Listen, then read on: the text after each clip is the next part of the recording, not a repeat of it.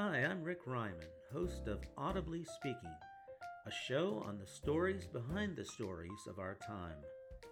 By sounding out on these stories, we give voice to them and hear them for the first time. From the news of the day to history and literature, from audiobooks to leaders on the stump, we examine the backstories of our time, audibly speaking.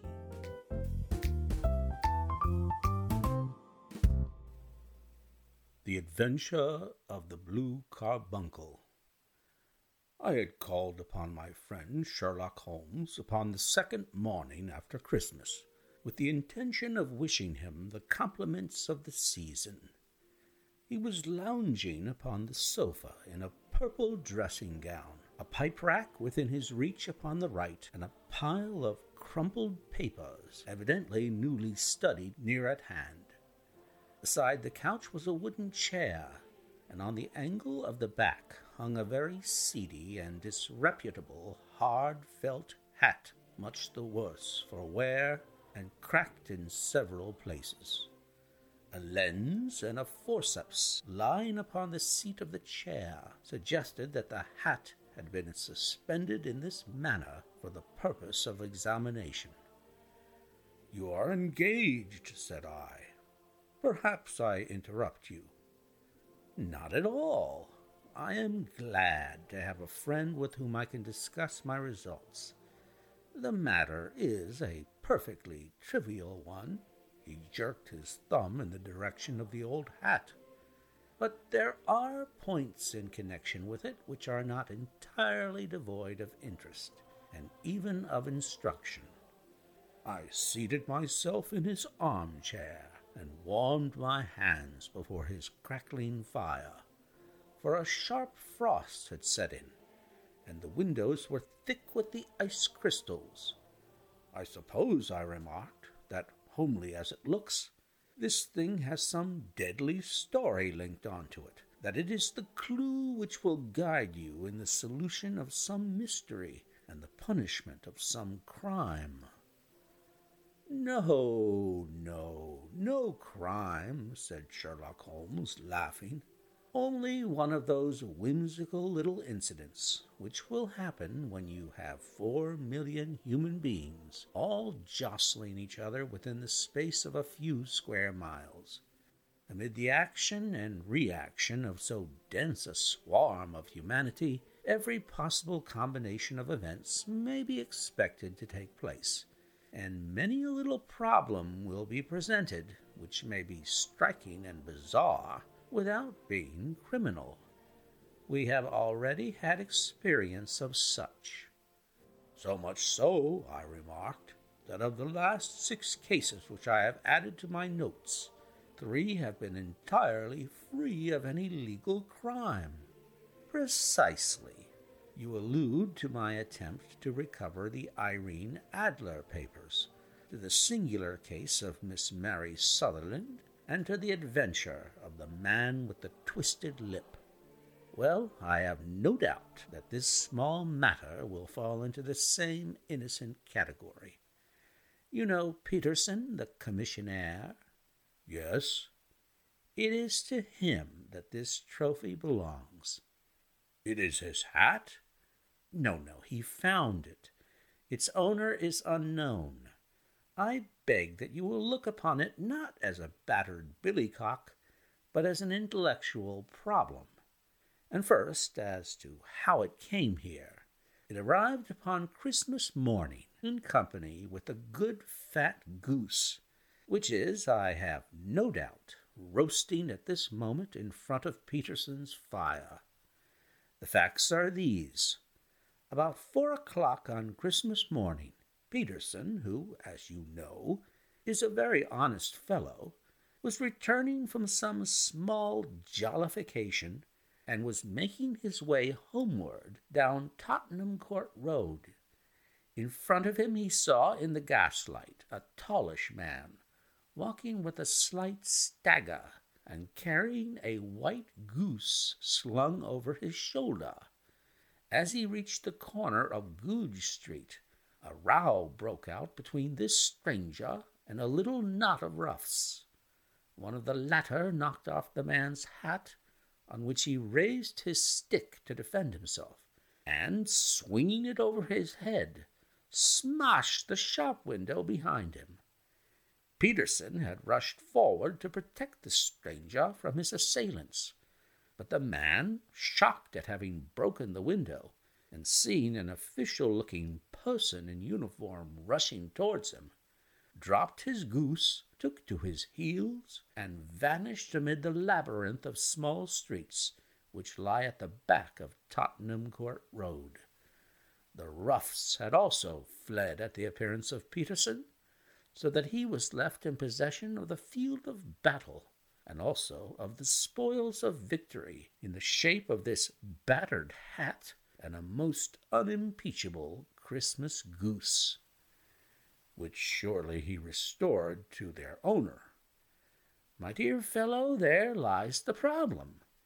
It is true that for Mrs. Henry Baker was printed upon a small card, which was tied to the bird's left leg, and it is also true that the initials H.B. are legible upon the lining of this hat.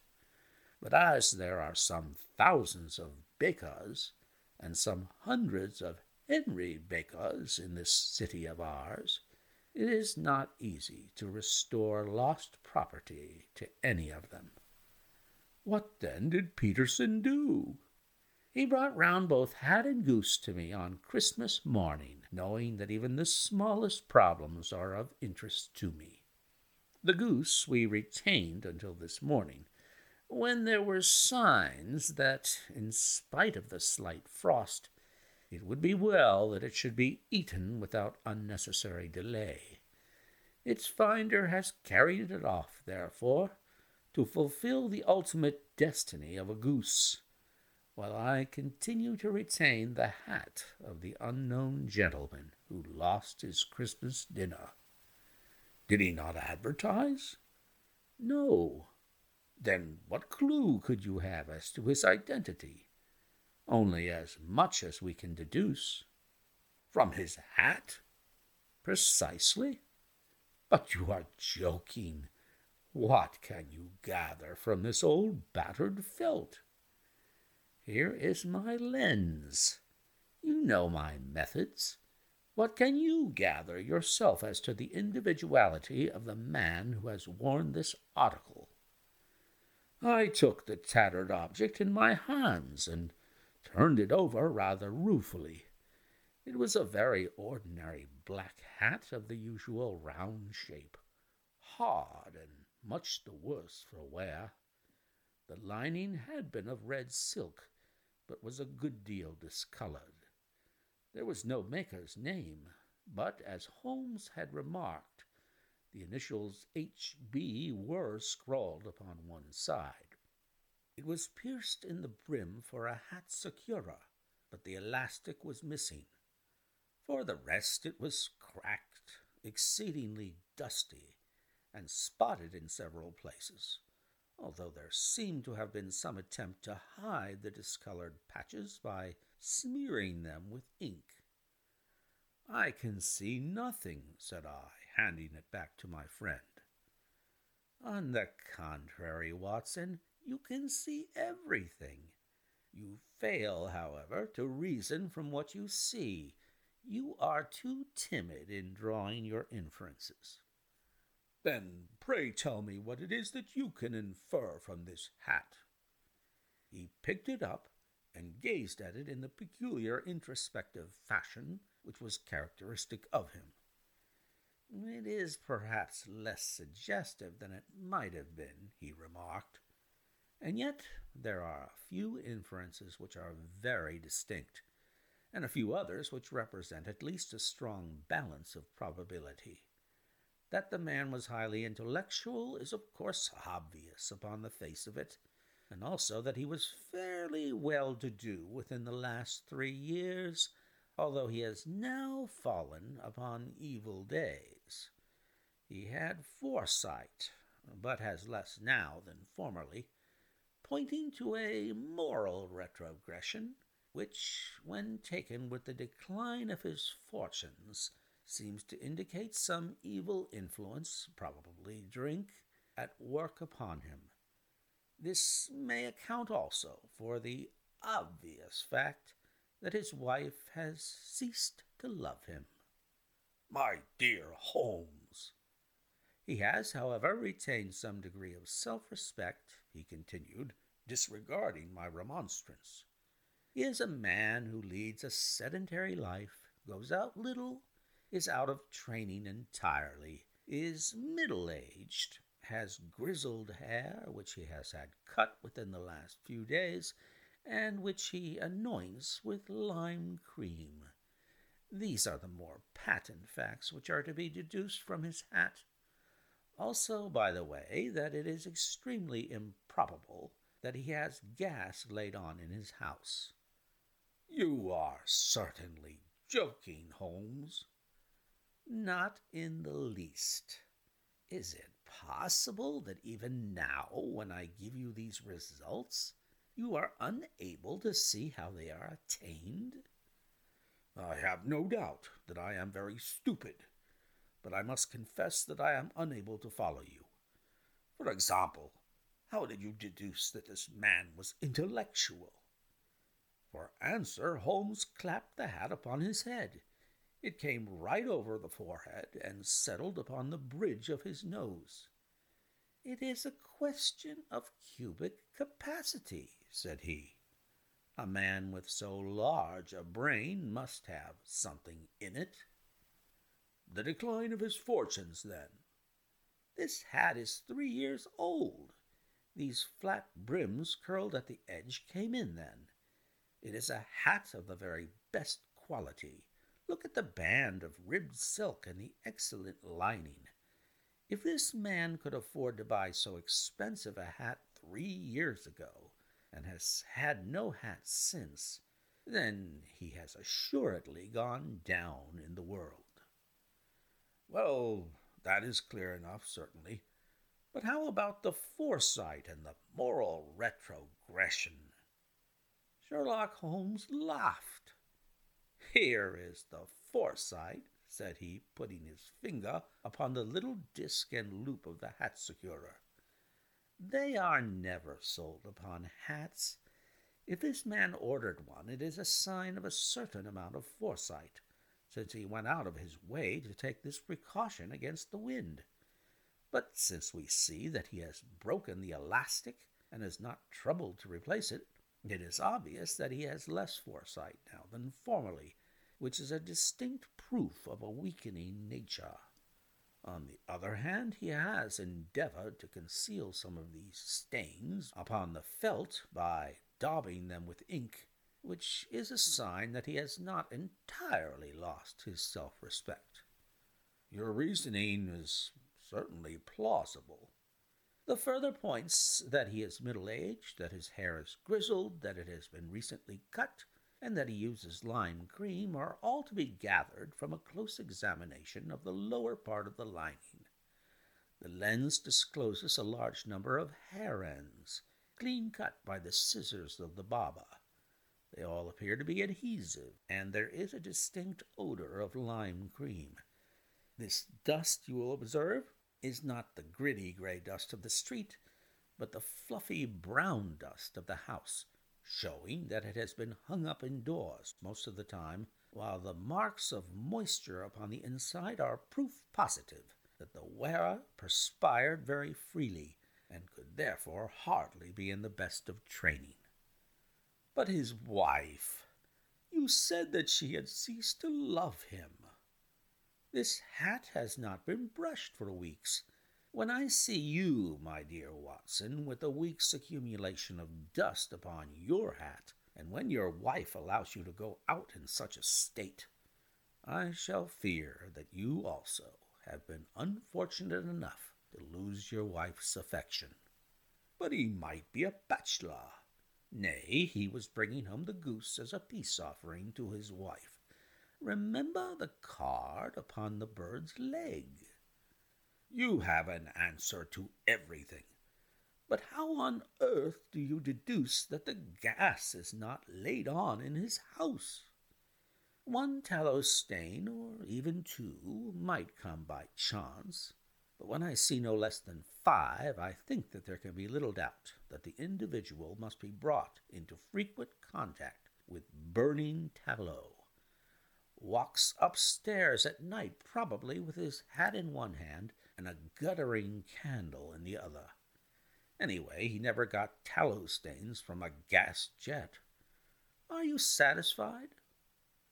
Well, it is very ingenious, said I, laughing. But since, as you said just now, there has been no crime committed and no harm done save the loss of a goose, all this seems to be rather a waste of energy. Sherlock Holmes had opened his mouth to reply when the door flew open, and Peterson, the commissionaire, rushed into the apartment with flushed cheeks and the face of a man who was dazed with astonishment. "The goose, Mr. Holmes! The goose, sir!" he gasped. "Eh? What of it, then? Has it returned to life and flapped off through the kitchen window?" Holmes twisted himself round upon the sofa to get a fairer view of the man's excited face. "See here, sir. See what my wife found in its crop." He held out his hand and displayed upon the center of the palm a brilliantly scintillating blue stone, rather smaller than a bean in size, but of such purity and radiance that it twinkled like an electric point in the dark hollow of his hand. Sherlock Holmes sat up with a whistle. "By Jove, Peterson," said he, "this is treasure trove indeed. I suppose you know what you have got." "A diamond, sir? A precious stone. It cuts into gloss as though it were putty. It's more than a precious stone. It is the precious stone." "Not the Countess of Morcar's blue carbuncle!" I ejaculated. "Precisely so. I ought to know its size and shape, seeing that I have read the advertisement about it in the Times every day lately. It is absolutely unique, and its value can only be conjectured, but the reward offered of £1,000 is certainly not within a 20th part of the market price." £1,000!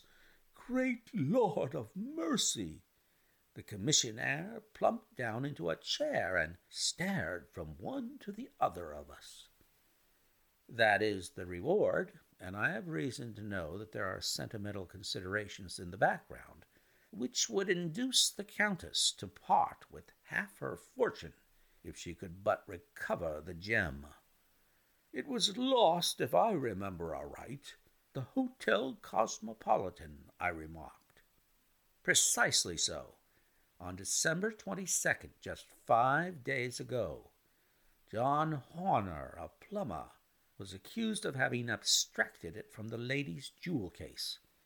The evidence against him was so strong that the case has been referred to the assizes. I have some account of the matter here, I believe." He rummaged amid his newspapers, and glancing over the dates, until at last he smoothed one out, doubled it over, and read the following paragraph. "Hotel Cosmopolitan, jewel robbery. John Horner, 26, plumber, was brought up upon the charge of having upon the 22nd instant abstracted from the jewel case of the Countess of Morcar valuable gem known as the blue carbuncle. James Ryder, upper intendant at the hotel, gave his evidence to the effect that he had shown Horner up to the dressing-room of the Countess of Morcar upon the day of the robbery in order that he might solder the second bar of the grate, which was loose. He had remained with Horner some little time, but had finally been called away. On returning, he found that Horner had disappeared, that the bureau had been forced open, and that the small morocco casket in which, as it afterwards transpired, the Countess was accustomed to keep her jewel hat was lying empty upon the dressing-table. Ryder instantly gave the alarm, and Horner was arrested the same evening, but the stone could not be found either upon his person or in his rooms. Catherine Cusack, maid to the Countess, deposed to having heard Ryder's cry of dismay on discovering the robbery, and to have rushed into the room, where she found matters as described by the last witness. Inspector Bradstreet, B Division, gave evidence as to the arrest of Horner, who struggled frantically and protested his innocence in the strongest terms. Evidence of a previous conviction for robbery having been given against the prisoner, the magistrate refused to deal summarily with the offense, but referred it to the assizes. Horner, who had shown signs of intense emotion during the proceedings, fainted away at the conclusion and was carried out of court. So much for the police court, said Holmes thoughtfully, tossing aside the paper. The question for us now to solve is the sequence of events leading from a rifled jewel case at one end to the crop of a goose in Tottenham Court Road at the other. You see, Watson, our little deductions have suddenly assumed a much more important and less innocent aspect. Here is the stone. The stone came from the goose, and the goose came from Mr. Henry Baker, the gentleman with the bad hat and all the other characteristics with which I have bored you. So now we must set ourselves very seriously to finding this gentleman and ascertaining what part he has played in this little mystery. To do this, we must try the simplest means first, and these lie undoubtedly in an advertisement in all the evening papers. If this fail, I shall have recourse to other methods. What will you say? Give me a pencil and that slip of paper. Now then, found at the corner of Goodge Street a goose and a black felt hat. Mr. Henry Baker can have the same by applying at 6:30 this evening at 221B Baker Street. That is clear and concise. Very. But will he see it? Well, he is sure to keep an eye on the papers, since to a poor man the loss was a heavy one. He was clearly so scared by his mischance in breaking the window and by the approach of Peterson that he thought of nothing but flight. But since then he must have bitterly regretted the impulse which caused him to drop his bird. Then again the introduction of his name will cause him to see it, for everyone who knows him will direct his attention to it. Here you are, Peterson. Run down to the advertising agency and have this put in the evening papers. In which, sir? Oh, in the Globe, Star, Pall Mall, St. James's Gazette, Evening News, Standard, Echo, and any others that occur to you. Very well, sir. And this stone? Ah, yes, I shall keep the stone. Thank you. And I say, Peterson, just buy a goose on your way back and leave it here with me, for we must have one to give to this gentleman in place of the one which your family is now devouring. When the commissionaire had gone, Holmes took up the stone and held it against the light. It's a bonny thing, said he. Just see how it glints and sparkles. Of course it is a nucleus and focus of crime. Every good stone is. They are the devil's pet baits. In the larger and older jewels, every facet may stand for a bloody deed.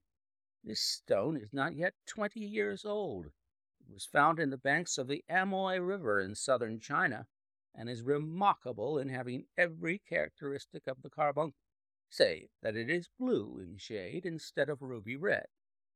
In spite of its youth, it has already a sinister history. There have been 2 murders, a vitriol throwing, a suicide, and several robberies brought about for the sake of this 40-grain weight of crystallized charcoal. Who would think that so pretty a toy would be a purveyor to the gallows and the prison? I'll lock it up in my strong box now and drop a line to the Countess to say that we have it. Do you think that this man Horner is innocent? I cannot tell. Well, then, do you imagine that this other one, Henry Baker, had anything to do with the matter? It is, I think, much more likely that Henry Baker is an absolutely innocent man who had no idea that the bird which he was carrying was of considerably more value than if it were made of solid gold. That, however, I shall determine by a very simple test, if we have an answer to our advertisement. And you can do nothing until then? Nothing. In that case, I shall continue my professional round.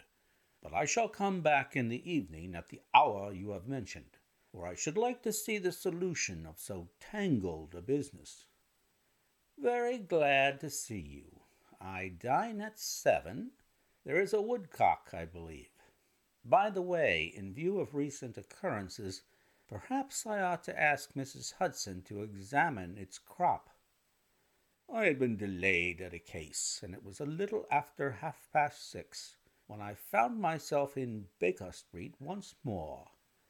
As I approached the house, I saw a tall man in a Scotch bonnet with a coat which was buttoned up to his chin, waiting outside in the bright semicircle which was thrown from the fanlight. Just as I arrived, the door was opened, and we were shown up together to Holmes's room. "Mr. Henry Baker, I believe," said he, rising from his armchair and greeting his visitor with the easy air of geniality which he could so readily assume. "Pray take this chair by the fire, Mr. Baker. It is a cold night, and I observe that your circulation is more adapted for summer than for winter. Ah, Watson, you have just come at the right time. Is that your hat, Mr. Baker?" "Yes, sir, that is undoubtedly my hat." He was a large man with rounded shoulders, a massive head, and a broad, intelligent face, sloping down to a pointed beard of grizzled brown. A touch of red in his nose and cheeks, with a slight tremor of his extended hand, recalled Holmes's surmise as to his habits. His rusty frock coat was buttoned right up in front, with the collar turned up, and his lank wrists protruded from his sleeves without a sign of cuff or shirt. He spoke in a low staccato fashion, choosing his words with care, and gave the impression generally of a man of learning and letters who had had ill usage at the hands of fortune. "We have retained these things for some days," said Holmes, "because we expected to see an advertisement from you giving your address. I am at a loss to know why you did not advertise." Our visitor gave a rather shamefaced laugh. "Shillings have not been so plentiful with me as they once were," he remarked. "I had no doubt that the gang of roughs who assaulted me had carried off both my hat and the bird.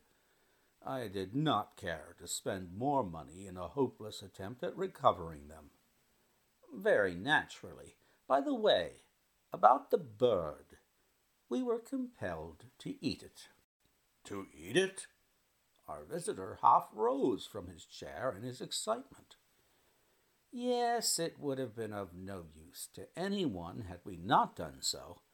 But I presume that this other goose upon the sideboard, which is about the same weight and perfectly fresh, will answer your purpose equally well." "Oh, certainly, certainly," answered Mr. Baker with a sigh of relief. "Of course, we still have the feathers, legs, crop, and so on of your own bird, so if you wish—" The man burst into a hearty laugh. "They might be useful to me as relics of my adventure," said he. "But beyond that I can hardly see what use the disjecta membra of my late acquaintance are going to be to me. No, sir, I think that with your permission I will confine my attentions to the excellent bird which I perceive upon the sideboard." Sherlock Holmes glanced sharply across at me with a slight shrug of his shoulders. "There is your hat, then, and there is your bird," said he. "By the way, would it bore you to tell me where you got the other one from? I am somewhat of a fowl fancier, and I have seldom seen a better grown goose." "Certainly, sir," said Baker, who had risen and tucked his newly gained property under his arm. "There are a few of us who frequent the Alpha Inn near the museum. We are to be found in the museum itself during the day, you understand. This year our good host, Windigate by name, instituted a goose club, by which, on consideration of some few pence every week, we were each to receive a bird at Christmas. My pence were duly paid, and the rest is familiar to you. I am much indebted to you, sir, for a Scotch bonnet is fitted neither to my years nor my gravity." With a comical pomposity of manner, he bowed solemnly to both of us and strode off upon his way. "So much for Mr. Henry Baker," said Holmes, when he had closed the door behind him. "It is quite certain that he knows nothing whatever about the matter. Are you hungry, Watson?" "Not particularly." "Then I suggest that we turn our dinner into a supper, and follow up this clue while it is still hot." "By all means." It was a bitter night, so we drew on our ulsters and wrapped cravats about our throats. Outside, the stars were shining coldly in a cloudless sky, and the breath of the passers-by blew out into smoke like so many pistol shots.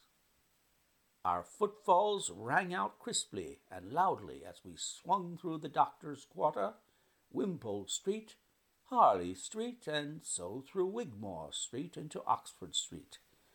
In a quarter of an hour we were in Bloomsbury at the Alpha Inn, which is a small public house at the corner of one of the streets which runs down into Holborn. Holmes pushed open the door of the private bar and ordered 2 glasses of beer from the ruddy-faced, white-aproned landlord.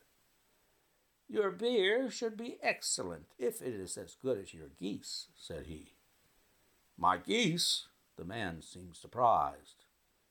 "Yes, I was speaking only half an hour ago to Mr. Henry Baker, who was a member of your goose club." "Ah, yes, I see. But you see, sir, them's not our geese." "Indeed? Whose, then?" "Well, I got the 2 dozen from a salesman in Covent Garden." "Indeed?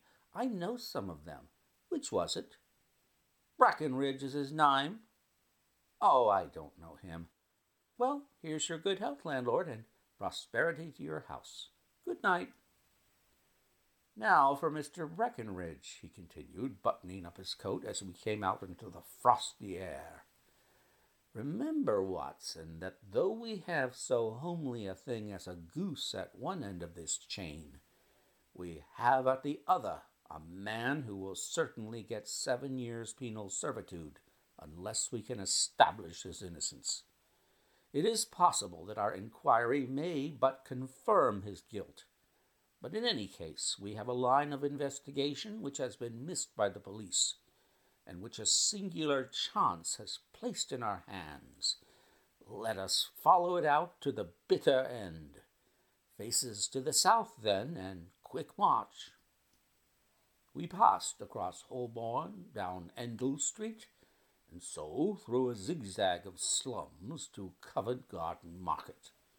One of the largest stalls bore the name of Breckenridge upon it, and the proprietor, a horsey-looking man, with a sharp face and trimmed side whiskers, was helping a boy to put up the shutters. "Good evening. It's a cold night," said Holmes. The salesman nodded and shot a questioning glance at my companion. "Sold out of geese, I see," continued Holmes, pointing at the bare slabs of marble. "Let you have 500 tomorrow morning." "That's no good." "Well, there are some on the stall with the gas flare." Ah, but I was recommended to you. Who by? The landlord of the Alpha. Oh, yes, I sent him a couple of dozen.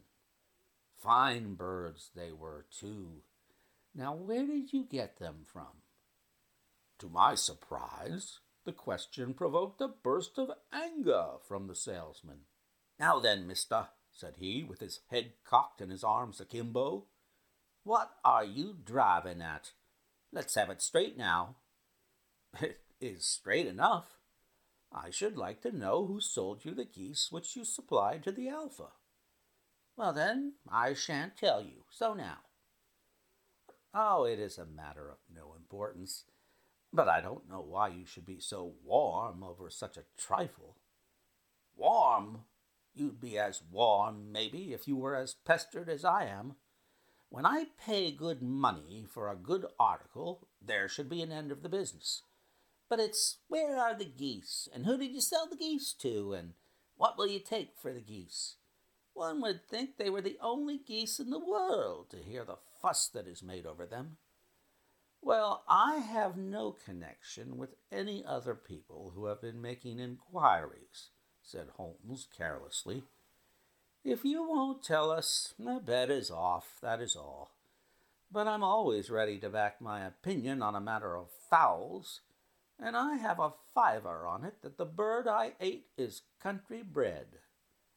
Well, then, you've lost your fiver, for it's town bred, snapped the salesman. It's nothing of the kind.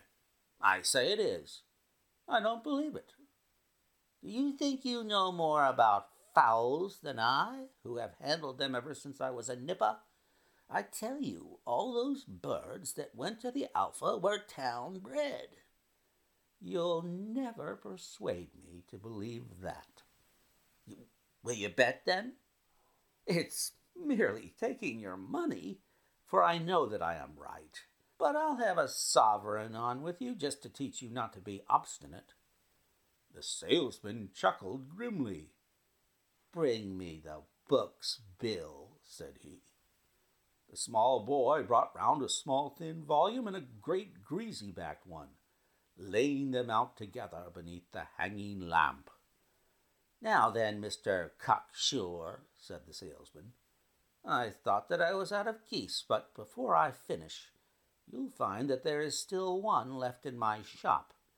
You see this little book? Well, that's the list of the folk from whom I buy. You see? Well, then, here on this page are the country folk, and the numbers after their names are where their accounts are in the big ledger. Now then, you see this other page in red ink? Well, that is a list of my town suppliers. Now look at that third name. Just read it out to me. Mrs. Oakshott, 117, Brixton Road, 249, read Holmes. Quite so. Now turn that up in the ledger. Holmes turned to the page indicated. Here you are, Mrs. Oakshott, 117, Brixton Road, egg and poultry supplier. Now then, what's the last entry? December 22nd, 24 geese at 7 shillings 6 pence. Quite so. There you are. And underneath, sold to Mr. Windigate of the Alpha at 12 shillings. What have you to say now? Sherlock Holmes looked deeply chagrined. He drew a sovereign from his pocket and threw it down upon the slab, turning away with the air of a man whose disgust is too deep for words.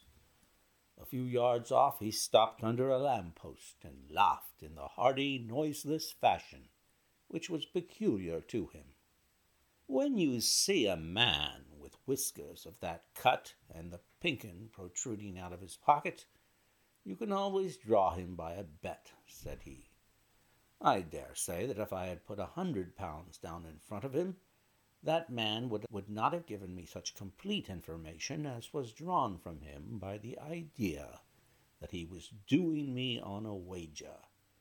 Well, Watson, we are, I fancy, nearing the end of our quest, and the only point which remains to be determined is whether we should go on to this Mrs. Oakshott tonight, or whether we should reserve it for tomorrow.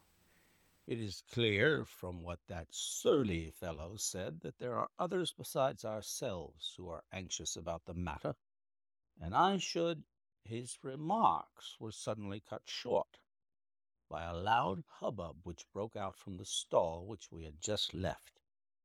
Turning round, we saw a little rat-faced fellow standing in the center of the circle of yellow light, which was thrown by the swinging lamp, while Breckenridge, the salesman, framed in the door of his stall, was shaking his fists fiercely at the cringing figure.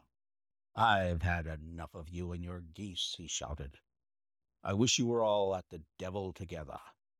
If you come pestering me any more with your silly talk, I'll set the dog at you. You bring Mrs. Oakshott here, and I'll answer her. Did I buy the geese off you?" "No, but one of them was mine all the same," whined the little man. "Well, then, ask Mrs. Oakshott for it." "She told me to ask you." "Well, you can ask the King of Prussia for all I care. I've had enough of it. Get out of this." He rushed fiercely forward, and the inquirer flitted away into the darkness. "This may save us a visit to Brixton Road," whispered Holmes. "Come with me, and we will see what is to be made of this fellow." Striding through the scattered knots of people who lounged around the flaring stalls, my companion speedily overtook the little man and touched him upon the shoulder. He sprang round, and I could see in the gaslight every vestige of color had been driven from his face. "Who are you, then? What do you want?" he asked in a quavering voice. "You will excuse me," said Holmes blandly, "but I could not help overhearing the questions which you put to the salesman just now. I think that I could be of assistance to you." "You? Who are you? How could you know anything of the matter?" "My name is Sherlock Holmes. It is my business to know what other people don't know." "But you can know nothing of this." "Excuse me, I know everything of it. You are endeavoring to trace some geese which were sold by Mrs. Oakshott of Brixton Road to a salesman named Breckenridge, by him in turn to Mr. Wingate of the Alpha, and by him to his club, of which Mr. Henry Baker is a member." "Oh, sir, you are the very man who I've longed to meet," cried the little fellow with outstretched hands and quivering fingers. "I can hardly explain to you how interested I am in this matter." Sherlock Holmes hailed a four-wheeler which was passing. "In that case, we had better discuss it in a cozy room rather than in this wind-swept marketplace," said he. "But pray tell me, before we go farther, who it is that I have the pleasure of assisting." The man hesitated for an instant. "My name is John Robinson," he answered with a sidelong glance. "No, no, the real name," said Holmes sweetly. "It is always awkward doing business with an alias." The flush sprang to the white cheeks of the stranger. "Well, then," said he, "my real name is James Ryder." "Precisely so. Head attendant at the Hotel Cosmopolitan. Pray step into the cab, and I shall soon be able to tell you everything which you would wish to know."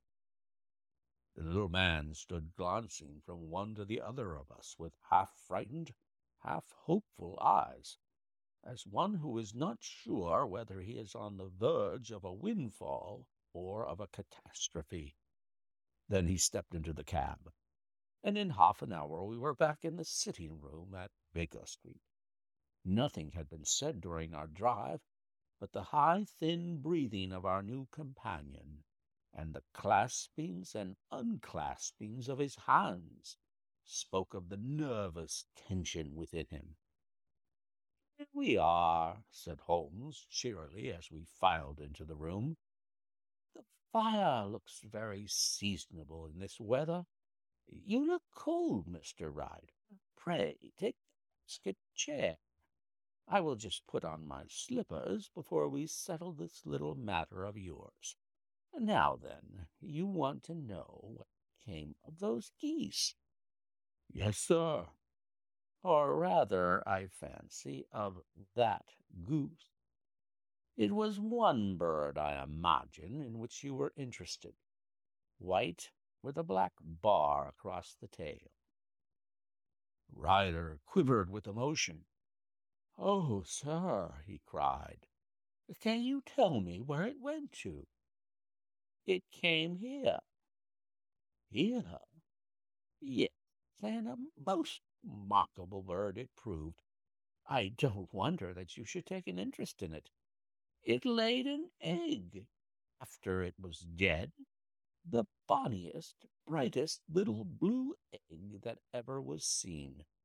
I have it here in my museum." Our visitor staggered to his feet and clutched the mantelpiece with his right hand.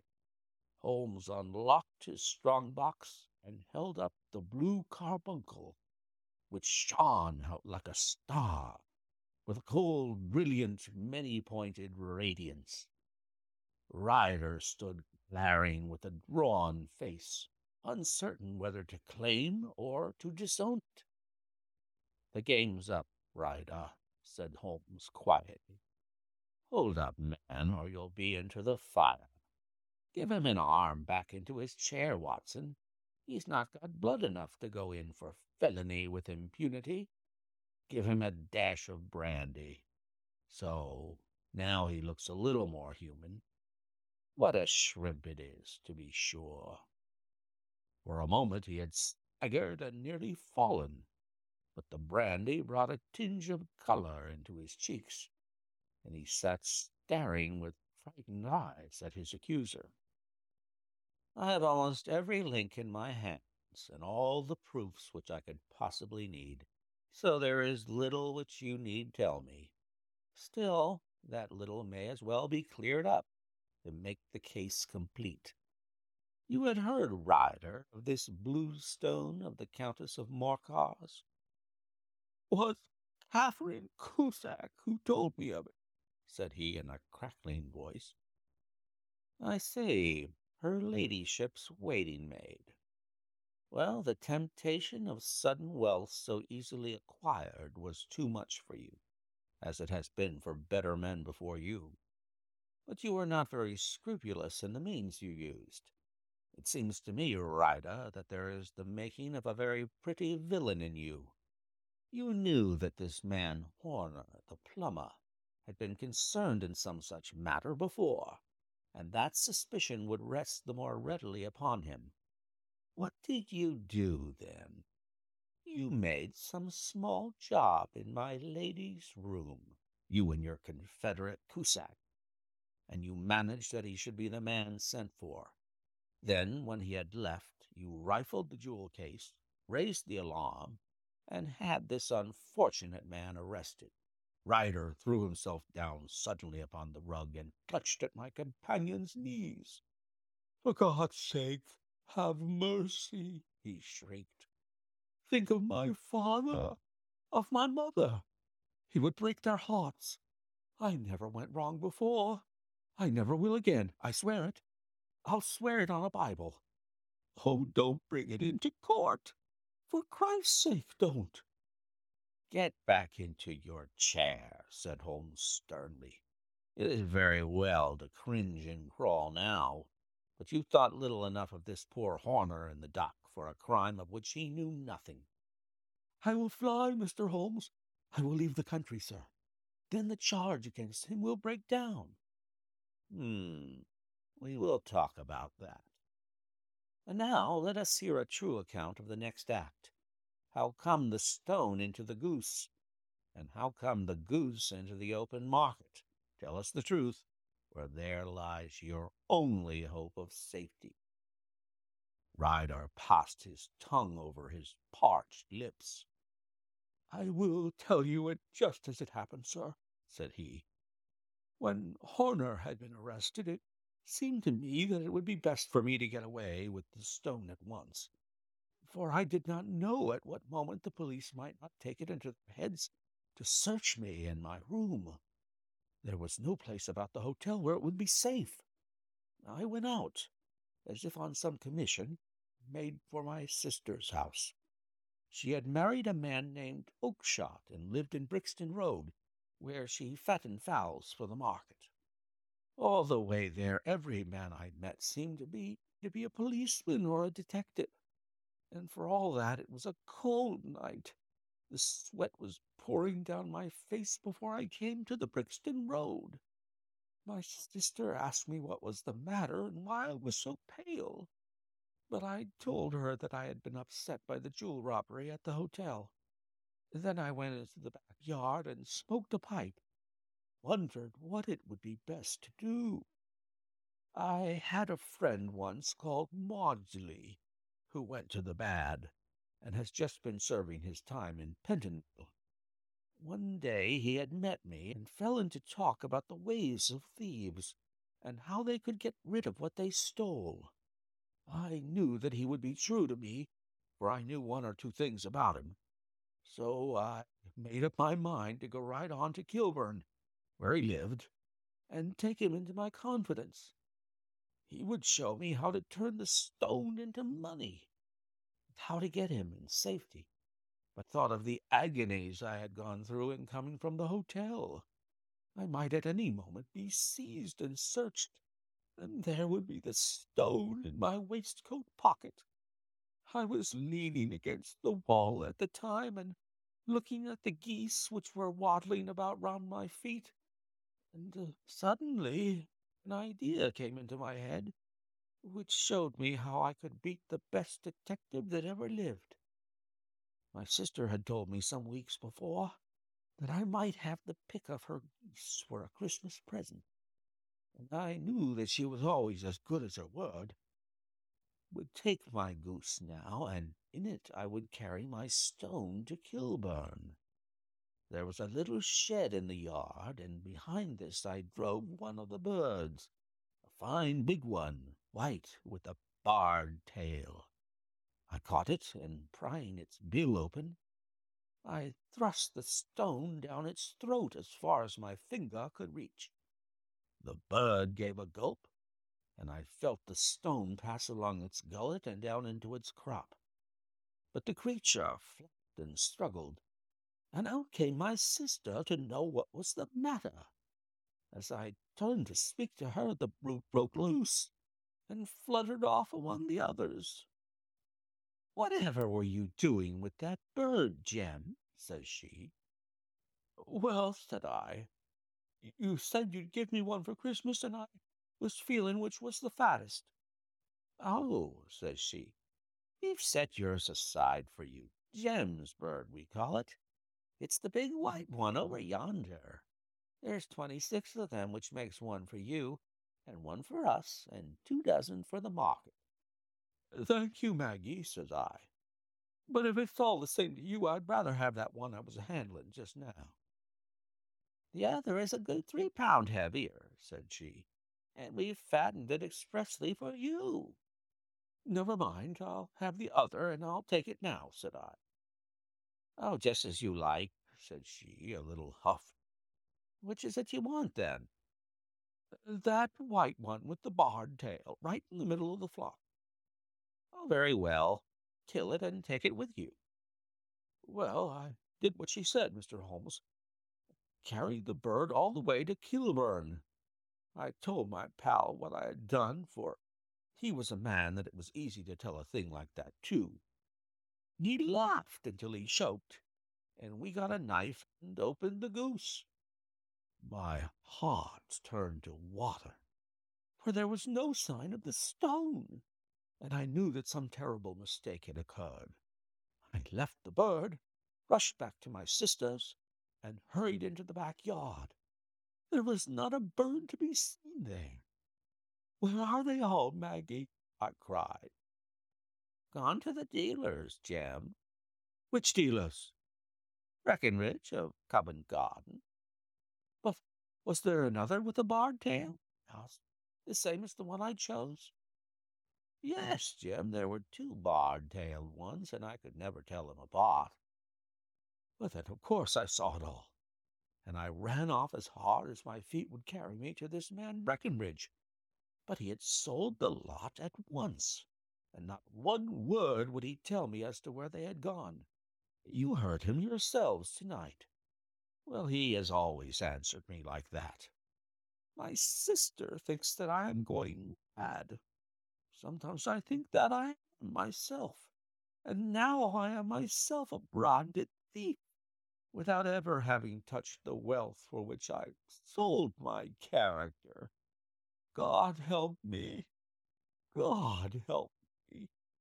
He burst into convulsive sobbing, with his face buried in his hands. There was a long silence, broken only by his heavy breathing and by the measured tapping of Sherlock Holmes's fingertip upon the edge of the table. Then my friend rose and threw open the door. "Get out," said he. What, sir? Oh, heaven bless you! No more words. Get out. And no more words were needed. There was a rush, clatter upon the stairs, the bang of a door, and the crisp rattle of running footfalls from the street. "After all, Watson," said Holmes, reaching up his hand for his clay pipe, "I am not retained by the police to supply their deficiencies. If Horner were in danger, it would be another thing, but this fellow will not appear against him, and the case must collapse. I suppose that I am commuting a felony, but it is just possible that I am saving a soul. This fellow will not go wrong again. He is too terribly frightened. Send him to jail now, and you make him a jailbird for life. Besides, it is the season of forgiveness. Chance has put in our way a most singular and whimsical problem, and its solution is its own reward. If you will have the goodness to touch the bell, Doctor, we will begin another investigation, in which also a bird will be the chief feature." End of story. That's it for today's episode of AudiblySpeaking.com. New podcast episodes appear on AudiblySpeaking.com approximately once every 2 weeks. Please subscribe to Audibly Speaking on iTunes or whatever podcast aggregator you enjoy. Until next time, this is Rick Ryman. Happy listening.